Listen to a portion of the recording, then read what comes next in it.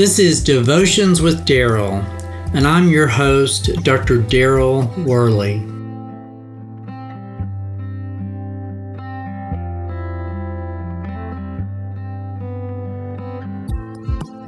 Some people might say that families are the most challenging part of their lives. I think what makes families challenging really is the fact that unlike other people in our lives, they actually know all about us. In fact, they know us quite well. They know us inside and out because they've seen us on our best days as well as our worst days. Siblings are often even more close to us and know the intimate details of our lives, and particularly our weaknesses as well as our strengths. They fought with us as well as supported us through the tragedies and victories of our lives. Many times we tend to focus on the painful experiences with our siblings rather than the good times simply because they've fought and argued with us more than anyone else on this planet. This passage shows Andrew inviting his brother to come and to actually meet Jesus. Andrew, Simon Peter's brother, was one of the two who heard what John had said and who had followed Jesus.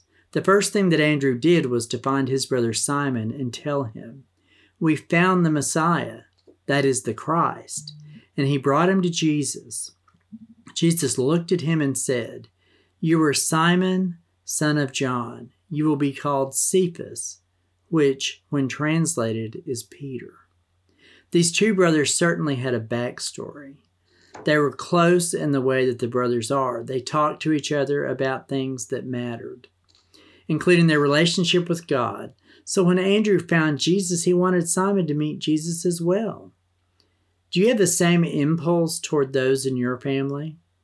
Oftentimes we can grow cold to those in our family, especially if they are not following Jesus and seem hardened to the truth of the gospel. We can feel awkward or cold when it comes to telling them about Jesus and the hope that he can bring. Many times we pray for them in private, but we fail to talk to them about Jesus when we have the chance.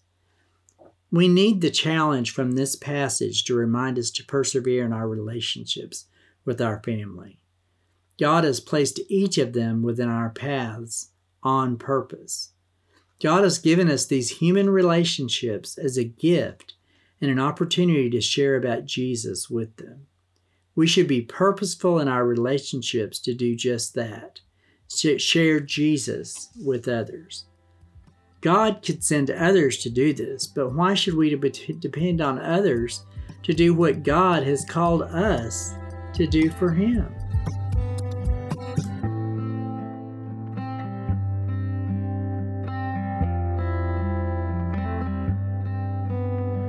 Until next time, this is Dr. Daryl Worley praying that you have a day filled with the richest blessings of God.